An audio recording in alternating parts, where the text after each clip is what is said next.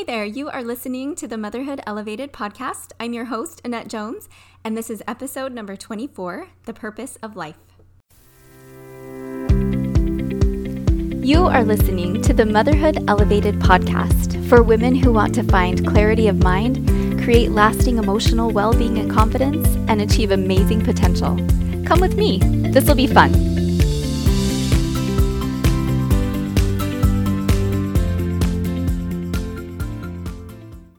Hello everyone, happy Friday and happy February. I've always loved this month and it's hard for me to believe that January is gone already, but I've got some fun things coming up in my business, a program I'm working on that I'm really excited about, so stay tuned to find out more about that later this month.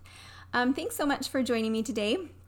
I'm looking at my notes and right now my thoughts kind of seem a little bit random, but I've been thinking about all these things for a little while now and they felt right to share, so I hope this all comes together and makes some sense for you in the end. I know the title is a big one that could go a lot of ways, but I'm excited to talk with you about it, so let's just dive right in. So a little while back, where this kind of all started, my daughter mentioned hearing about a guy who was suing his parents for kind of an interesting reason. His complaint against them was that they had brought him into the world without having his consent. And that struck me a little funny because I'm not exactly sure how one would go about getting their child's consent before bringing him or her into the world, but I don't think he was too concerned about that little detail. Now, this is a true story. This man goes by the name of Raphael Samuel. He's from India, and this lawsuit took place a couple of years ago, back in 2019. So Mr. Samuel says that he believes that it's wrong for parents to bring children into the world without their consent, which forces them to live a life that they never asked for in the first place.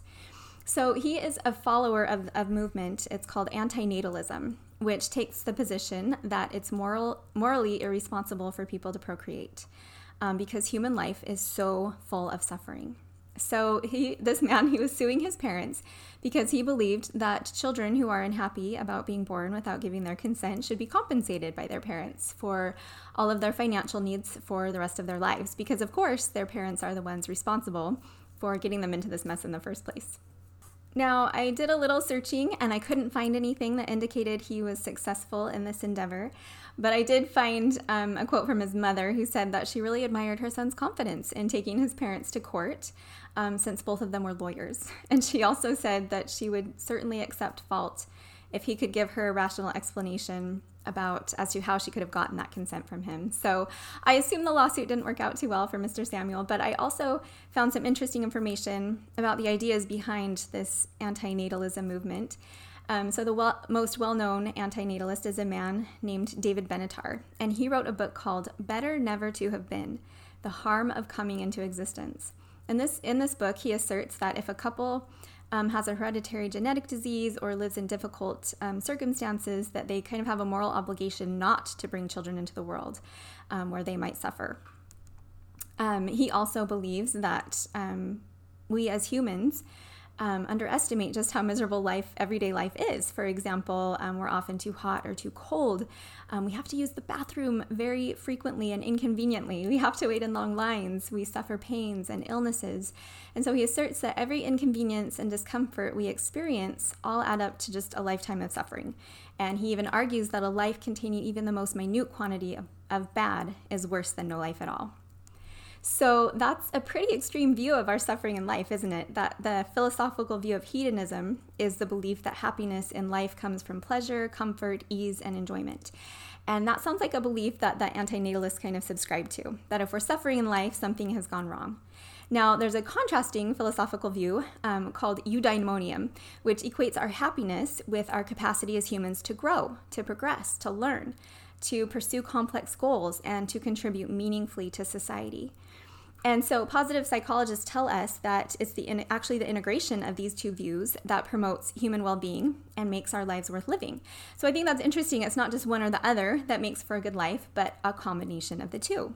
It's not bad to enjoy the pleasures of life, of course. God put so many things on this earth for us to find pleasure in and have blessings from. But as you probably know, those things alone are not going to produce real, lasting happiness or joy. We need those eudaimonic experiences and pursuits to really create a meaningful, fulfilling life. So our belief systems as humans are as different and individualized as our fingerprints, right? How we see the world, how we see ourselves, our perspectives all come from a combination of our life circumstances. When we were born, where we grew up, who our parents were, whether we're an oldest, middle, or youngest child, what religion, if any, we were raised in, experiences we had in school, people we met, books we read, even messages we've gotten from movies or music. The list can just go on and on, right? So even siblings raised in the same homes with the same parents as they grow older can come away with very different experiences and belief systems. So of course, not everyone is going to think the same way. We just came off a very tumultuous political year, right? And it's very obvious that there are a lot of different views and opinions out in the world. And so getting to our topic today, there are lots of different opinions and views about the purpose of our lives, why we're here on earth, how we got here, and what will become of us when we die. And these views that we have, our belief systems about the purpose of our lives, will determine the way that we experience life, right? And so if you believe that the only thing that makes life worth living is to experience ease and pleasure, then yeah, you're probably going to be pretty disappointed and frustrated with your life. And like Mr. Samuel, you might feel you need to be compensated for it, or you might feel that it's better not to impose the suffering on anyone else by bringing more children into the world. So I wanted to talk today about how our perspectives and belief systems about why we're here, about the purpose of life, really do affect the way we experience our lives, the good, the bad, the challenges, the successes. And I'm not here to try to change anyone's beliefs, but just to help you kind of take a step back and consider what you do believe. And if you like what you believe is creating in your life, what your beliefs are generating. And then also to let you know that you can be more intentional about the beliefs that you hold, and learn to believe things that serve you better. And for me, Mr. Samuel's story just kind of triggered some thoughts about the different views of this life and why we're even here. And I think if we understand why, it can change the way you approach the challenges and the disappointments and the suffering that comes. So if you've been listening to this podcast for a while, you know that I am a member of the Church of Jesus Christ of Latter-day Saints. And probably most of you listening to this are as well. But if you're not, and if you're interested, I'll take a minute to fill you in. So we have some very specific beliefs about our purpose here on earth, and even about how we ended up here in the first place. And I don't think our beliefs are too far off from some others. Many friends I've talked to who belong to other faiths resonate, at least in part, with many of the beliefs that I'm sharing with you today. So first of all, we believe that we are children of God. So this means that our spirits are literal descendants of divine heavenly parents. We're just one generation away. And so just like as children, we see our earthly parents and we want to grow up and be like them someday. Kids always seem to be in a hurry to grow up, right? To learn the next thing or to move on to the next stage of life. While we as parents wish they would kind of slow down a little, right? But as spirit children, we felt the same way. We wanted to someday become like our heavenly parents, and we all have that potential within us. So in order to reach our full potential and become like our Heavenly Father and our Heavenly Mother, we needed to move into the next phase of our progression, which included 3 things. Coming to earth to get a body. We didn't have a body as spirits, and that was an important part of this process. We needed to gain knowledge by experiencing all kinds of things here on earth, including opposition. We have the opportunity to experience joy and sadness, and courage and fear and faith and doubt and light and darkness, peace and despair. The list could go on. And honestly, we can't know one without the other, right? So opposition, even if it includes some suffering, was another critical part of that equation.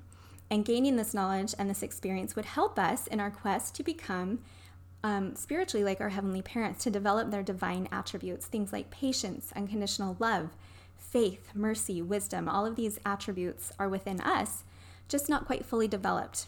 And so our experiences here on earth are helping us to grow and strengthen them and to develop them. We also needed agency, or the power to choose. And so we believe that everyone who is here on this earth and who has ever lived on this earth and whoever will live on this earth made the conscious decision to come here. We were not forced into this life against our will. In fact, the scriptures tell us that as spirits in the life before, we shouted for joy at the opportunity to take this step into the next phase of our eternal progression. So Sherry Dew said, our spirits long for us to remember the truth about who we are, because the way we see ourselves, our sense of identity, affects everything we do. So again, what you believe about this life and your purpose in it and who you are will determine the experience you have and the person you are in every situation. In the easy things and the hard things, in your happiness and your suffering, it will determine everything. I wanted to share a quote from Elder Richard G. Scott that I found years ago that I've loved. He said, "You are here on earth for a divine purpose. It is not to be endlessly entertained or to be constantly in full pursuit of pleasure. You are here to be tried, to prove yourself so that you can receive the additional blessings God has for you. The Lord is intent on your personal growth and development." So if we believe that our experiences in this life have meaning and purpose, even the hard ones, even the ones we wouldn't have ever chosen for ourselves, we won't be so tempted to think that something's gone wrong, right? From my own experience, if I believe that there's a purpose to my suffering that has meaning, if I believe that good will eventually come of it, I'm not quite as resistant or hurt or resentful or frustrated when it comes along. So these beliefs or philosophies that tell us that a life that includes suffering isn't worth living, or creating for that matter, they seem kind of extreme, but from what I hear and read, there are many people in the world today who would agree with this.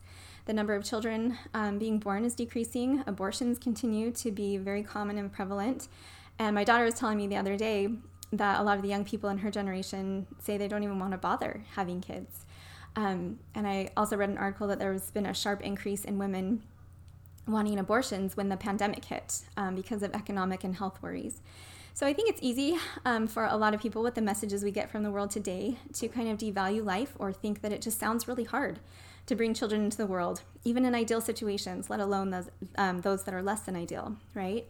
But if we believe that the purpose of this life is meant to be a classroom, to teach us how to become more like God, and to prepare us for the next phase of our eternal journey, and that God wants all of his children to have this experience, then maybe we can be open to the idea that there's more to life than we realize.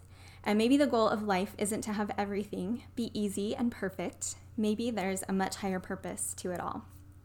Now, I have to say that I know not everyone shares these beliefs or this line of thinking. And again, I'm not bringing this up to pass judgment or to tell you that your beliefs aren't right or that you should think differently.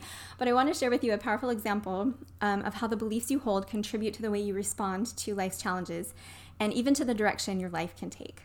So I was reading recently that prenatal screening in Europe has drastically decreased the number of children born with Down syndrome, and that nearly 100% of women in Iceland who test positively for Down syndrome choose to terminate their pregnancies.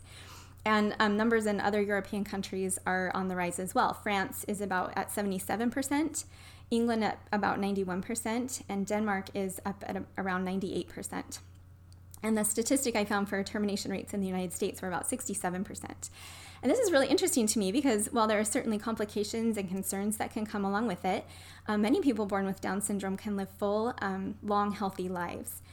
And it was interesting in this article, a counselor for women at a hospital in Iceland was quoted as saying, "We look at abortion as a thing that we ended. We ended a possible life that may have had a huge complication, preventing suffering for the child and for the family."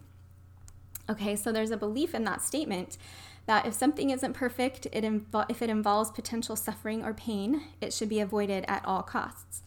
And I know that abortion is a very heated, complicated topic. There are lots of strong feelings on both sides of the debate. And I'm not here to get into all of that right now, but I bring this up because of the contrasting experience I came across from a mother who a little less than a year ago gave birth to a baby girl with Down syndrome. Now, I asked for her permission to share her story because it really touched me and demonstrates the concept I was talking about earlier, that our beliefs about this life and its purpose will determine the choices we make and the experience that we have in it. So this sweet mom's name is Krista, and finding her was kind of random. One day she popped up on my Instagram search page. We follow a lot of the same people. And as I read her story and found out a little more about her, I realized that we had a little connection. So when Krista was a teenager, about 14 years ago or so, she started dating a guy that was in our ward. He went to church. Went to church with his family. And one Sunday, I remember seeing him walk into church with this beautiful girl who just really stood out. And she continued to come to church with him. She was not a member of our church, but she ended up taking lessons from the missionaries and eventually was baptized. Well, I kind of watched all this from afar. I was a young mom with small kids at the time, but that beautiful girl with this amazing testimony just really left an impression on me. And so they graduated high school. I never really knew what happened to her until I ran across her on Instagram. And now, all of these years later, she is this adorable wife and mother of 6 children. So about a year ago, she made a post to announce that she was pregnant with her sixth child. And in that post, she included a letter that she'd written to their extended families to share what she called some very special news about their baby girl. And she talked about her initial feelings of worry and shock upon hearing that her baby had tested positive for Down syndrome. But she said within a few minutes that she just felt completely calm, and she felt the Spirit telling her that everything was going to be okay. And now I'm going to quote her directly because she says it so beautifully, and I'm going to try really hard not to get emotional. It's really beautiful. So she said, "It was right then that I knew that God's hand was in all of this, that this was and is his plan, that he trusts me, Ben, and our family to raise this little girl, and that this has been his plan for a very long time." She then goes into a few more of the details of doctor visits, tests, and some more spiritual experiences and other tender mercies that she and her family experienced during that time. And then at the very end, she says, "I just want you all to know that I have so much faith in God and his plan.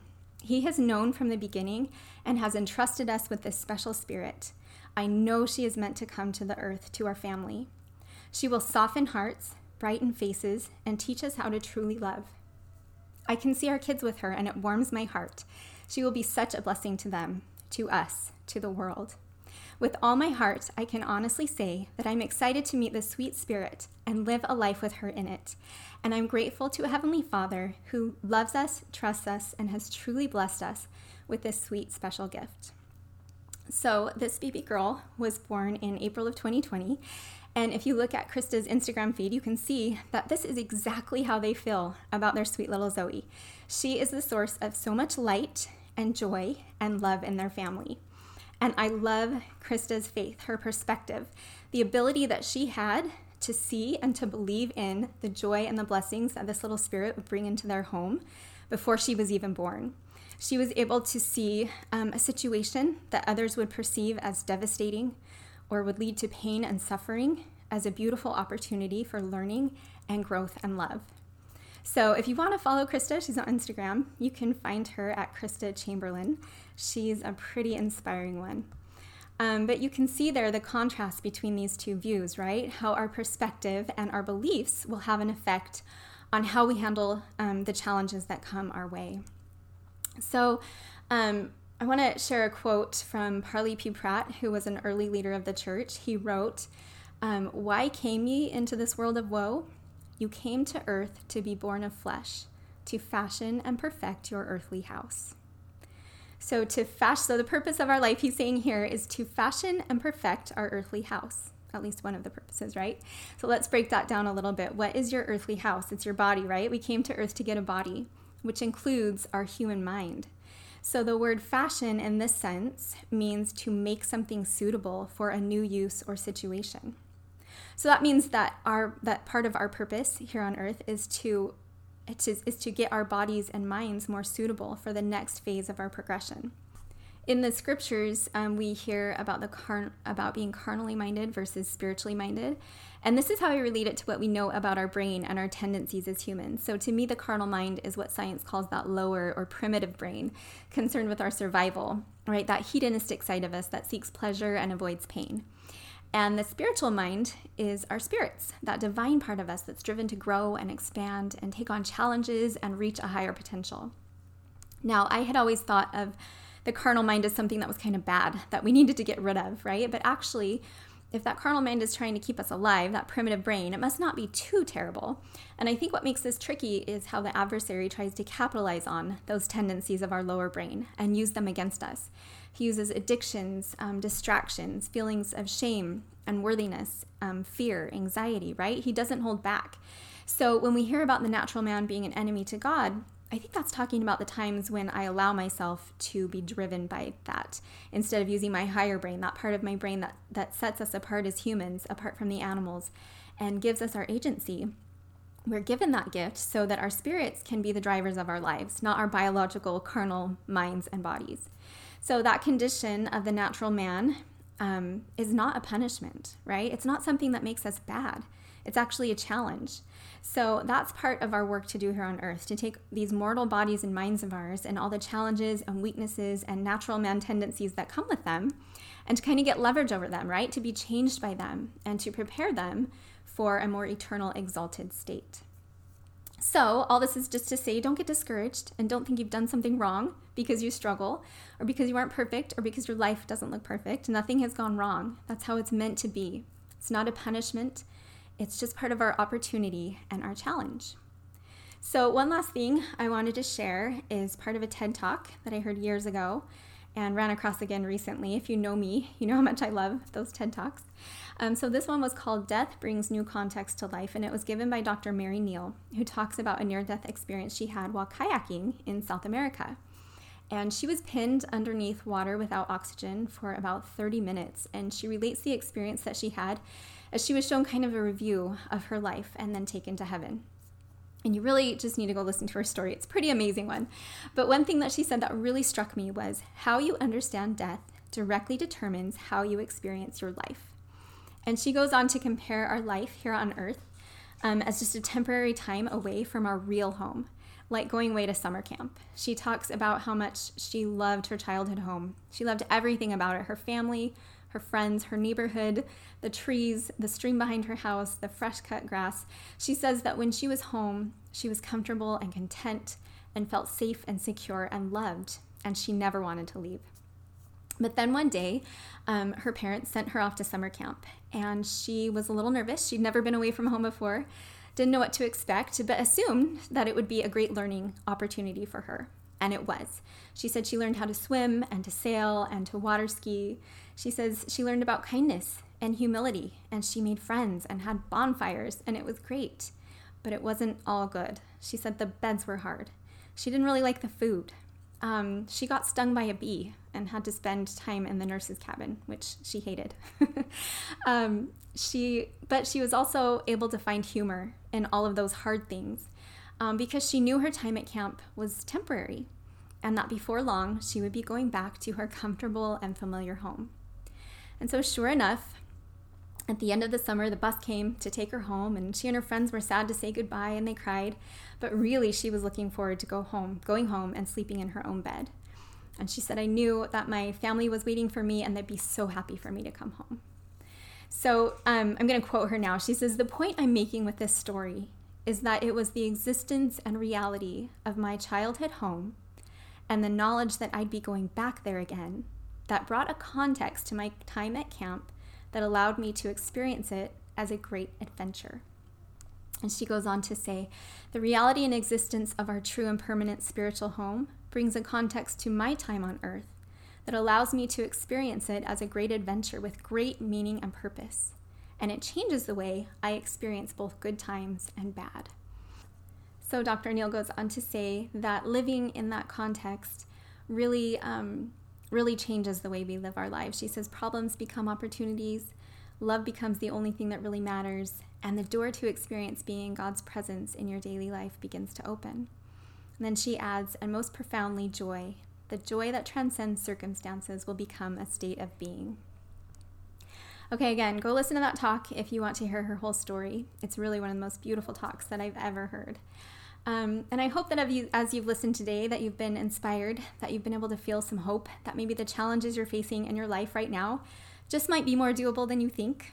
And I hope that we can all take on that perspective, that our lives are just great adventures, even the hard times, the pain, the suffering, all of it, and that they have meaning and purpose. So thanks so much for joining me this week. As always, if you want to connect with me, I'm on Instagram at Annette Jones Coaching. I'd love for you to come hang out with me there. And I will see you back again here next time. Take care.